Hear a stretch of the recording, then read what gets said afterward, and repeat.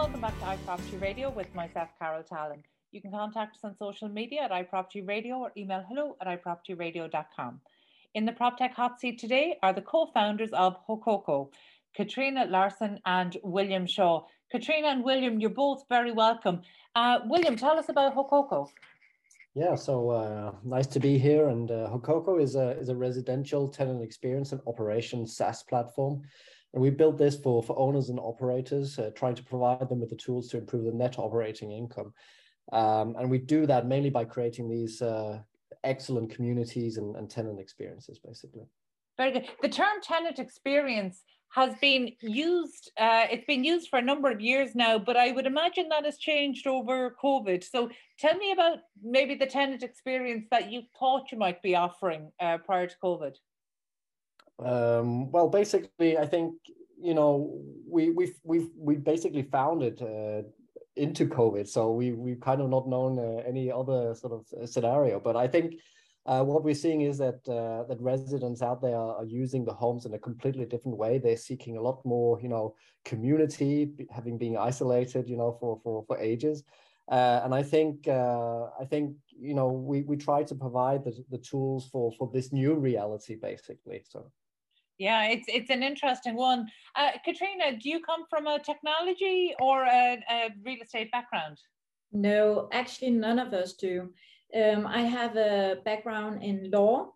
So, and the way that I came about to enter the real estate industry was actually us having the idea that that the industry was lacking the customer-centric approach that we were seeing in other industries. I came from the insurance company industry and had seen how they were evolving and adopting new technologies to have this customer-centric approach. And then I entered the legal industry with the legal tech solution, also trying to have this customer-centric approach. And then we stopped up, seeing that none of very few was actually interested in having this customer-centric approach in the real estate industry. So we thought that we might be the persons to actually disrupt the market or the industry, and here we are today. Yeah, it's certainly a laudable ambition. I mean, the real estate industry, it gets a lot of criticism. Sometimes I think it gets a bit of unfair criticism too.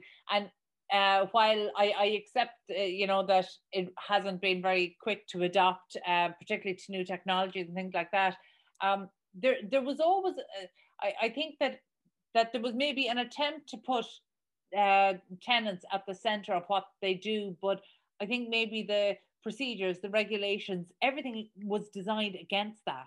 So for you, what does a good tenant experience even look like? For us, it's actually just a basic to start with. In Denmark, we saw that it was hard to get documents. It was hard to get information. You would go to a website that was 10 years old and hadn't been maintained by the landlords or the administrators, and they haven't been putting up new data with new documents about how to handle the washing machine and so on and so on. So we wanted to make this just basic information more transparent and easy to get access to. So by creating this tenant relationship app for the tenants, we could provide them with an easy way to get access to basic information like what is my rent, my deposit, the house rules, the lease, and etc. But also access to who are my neighbors to and the communities within the building, which we hadn't seen before. So we just wanted to display this for the tenants and give them a much more satisfying experience in the buildings that they were living in. How tenant experience, and to create a good tenant experience, we talk about community, and I think there's a feeling there that community has to happen very organically. But I'm not sure I believe that. I actually think that we can absolutely create the environment for people to engage very well. So, for example, in Ireland, we don't do apartment design, or certainly we didn't do apartment design very well, because most of us came from living in more rural areas. And that when we did move towards apartments, we were always trying to design in privacy into our apartments as opposed to community. And you can really see the impacts of that now, a couple of decades on, that actually we haven't created spaces for communities to come together. How has that changed, and how does it need to change? I think it's changing quite organically now. We're seeing new terms like build to rent, things like that showing up, where actually you optimize spaces, you create those communal areas, great amenities that bring people together. But I completely agree, and that is the way we see it at Hococo as well. Is basically you can do a lot to actually promote the good communities, and that's what we try to provide as well with our tools. Is give the tools out there so that people can actually involve themselves with the community and talk to the neighbors. And I think, the industry is also changing that direction. Luckily, it's a slow transition, but I think we're seeing more and more of these concepts with the student accommodation, borrowing from hospitality, that this is something that is being asked for from the end user. And I think when you come from other industries, I come from an e-commerce background myself, and you're always looking at the customer journey, the lifetime value, and things like that. And when we started looking into this, it's just not existent, or at least very early on. So I think as also the professionals are starting to become more and more, aware of this, and also coming from other industries potentially, I think you start realizing there's a whole big space out there for potential, basically. Absolutely. And look, we're saying residential, but residential is quite a broad category there, where it's actually, if you're looking at the built to rent sector, we've seen huge progress there in terms of focus on amenities and community, which is very important because we're seeing the tenures increase, and we're seeing people stay longer, and people will stay longer in these rented accommodation if there is that sense of community. But I suppose one of the things I'm curious about is, what role does technology have to play? So, for example, are your clients more on the built to rent? Do you have student providers? Who are your clients at the moment? Well, I think I think it is a very broad segment. I think what we differentiate ourselves is that we have quite a sort of a focused residential. I think a lot of other sort of types of property of being sort of quite mature. If you look at the logistics, they're quite technically advanced these days. If you've ever been to an Amazon warehouse, you know what I mean. But I think for residential, it's still quite underdeveloped. I think build to rent is one of those that are sort of moving things forward, but I do think we'll see it in other types of residential as well. And we have a sweet spot with student accommodation, but we're not isolated only student accommodation. But I think it's where people live and where they spend the time. That's what our interest is, and where we think we can make a difference.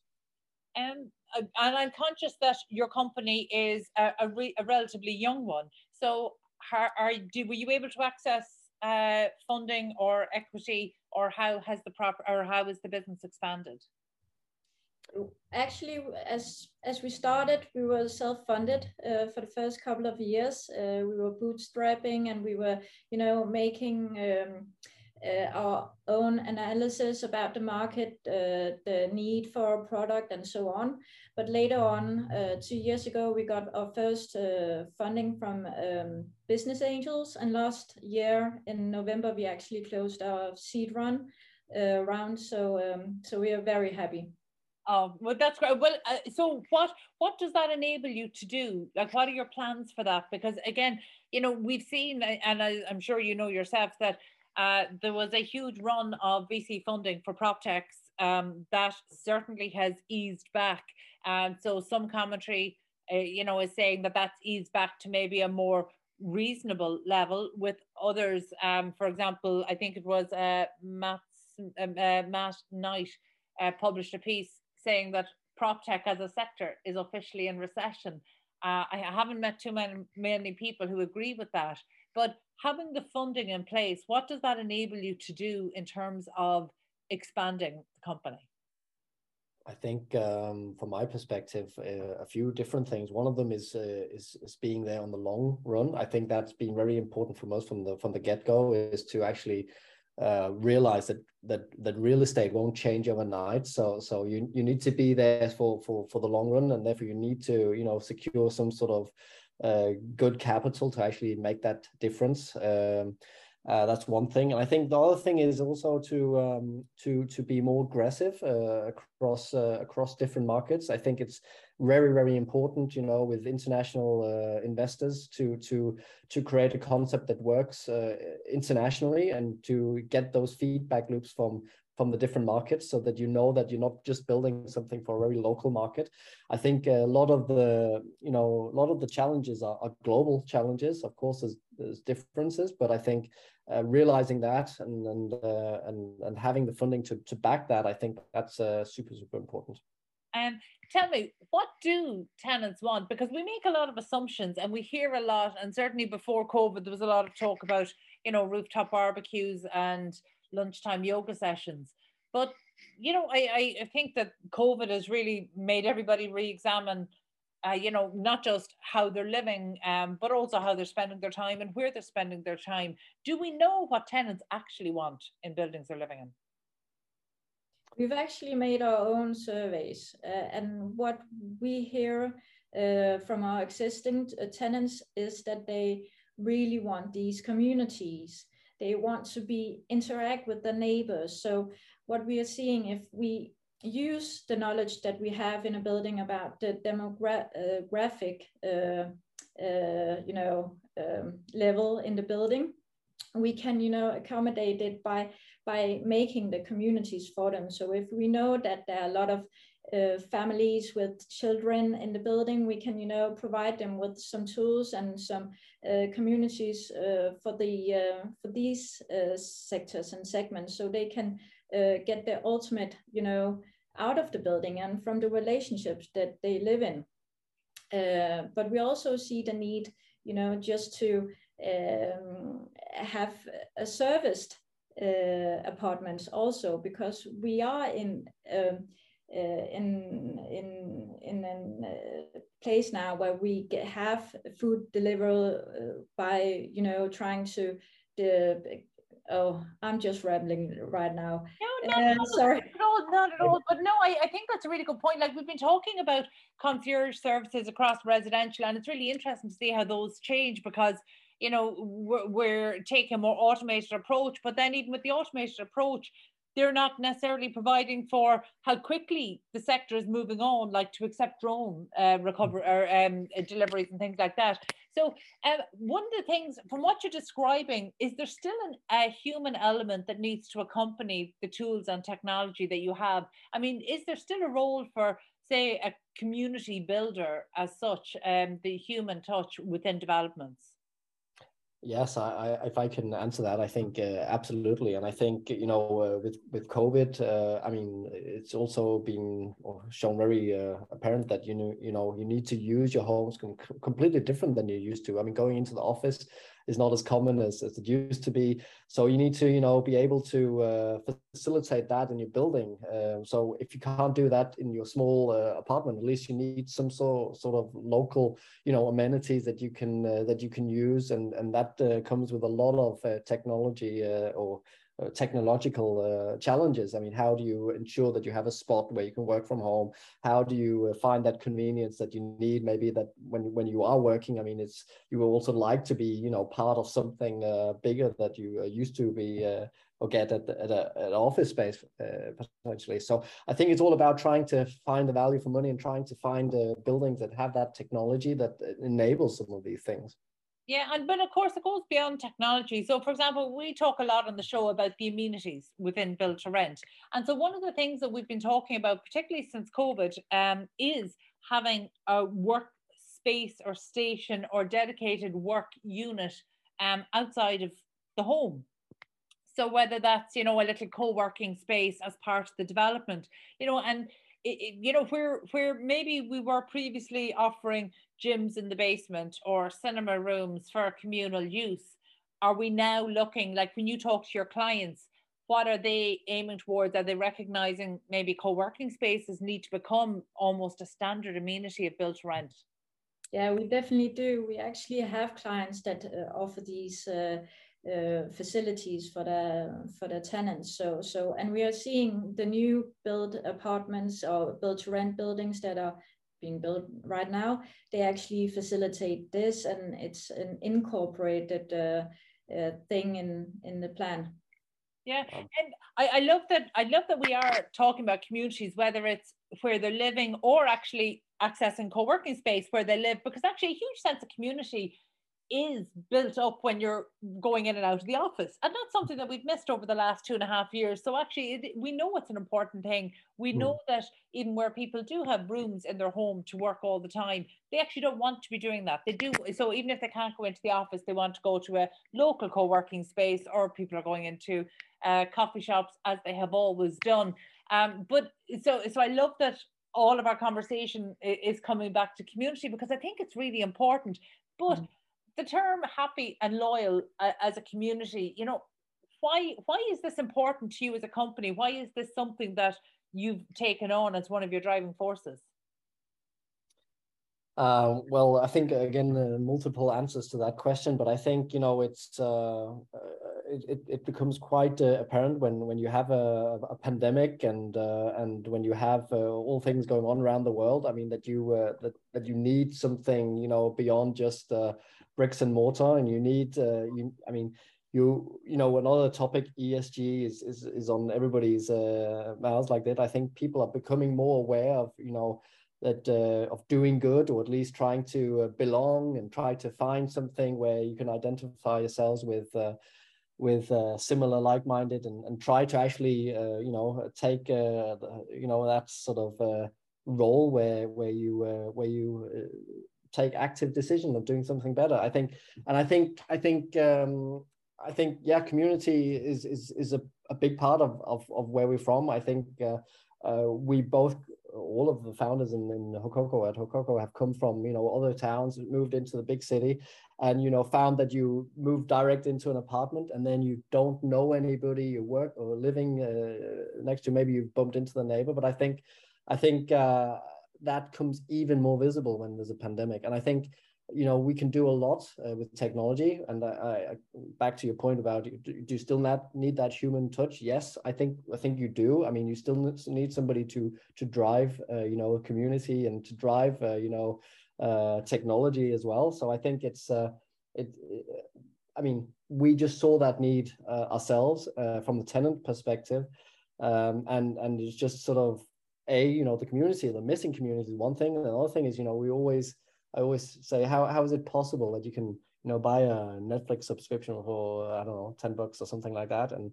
you know, the biggest subscription you actually pay for out there is your living expenses, and you know, you just don't get that service, and there's just a big question mark for us, basically. Well, a question mark, yes, but obviously then an opportunity. So, I mean, what are the plans for Hococo over the next year or two?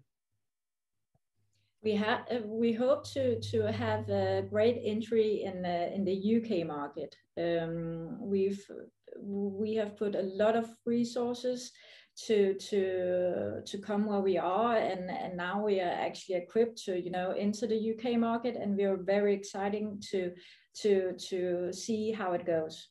Well, best of luck with the UK expansion, and again, if you decide to take a look at the Irish marketplace, please do let us know. We'd be happy to show you around. It's always good to see, to welcome new ideas, new players into the Irish marketplace. It's something that we're very excited about too. So best of luck to you both and to the team there at Hococo. So my thanks to Katrine Anna Larsen and William Shaw. And that's it from us this week. You can get in touch with the show on social media at iProperty Radio, or email hello@iPropertyRadio.com. My thanks to producer Breed Malloy and the Hear Me Roar Media production team, and to Luke Delaney on sound for Dublin South FM. Until next time, thank you for listening.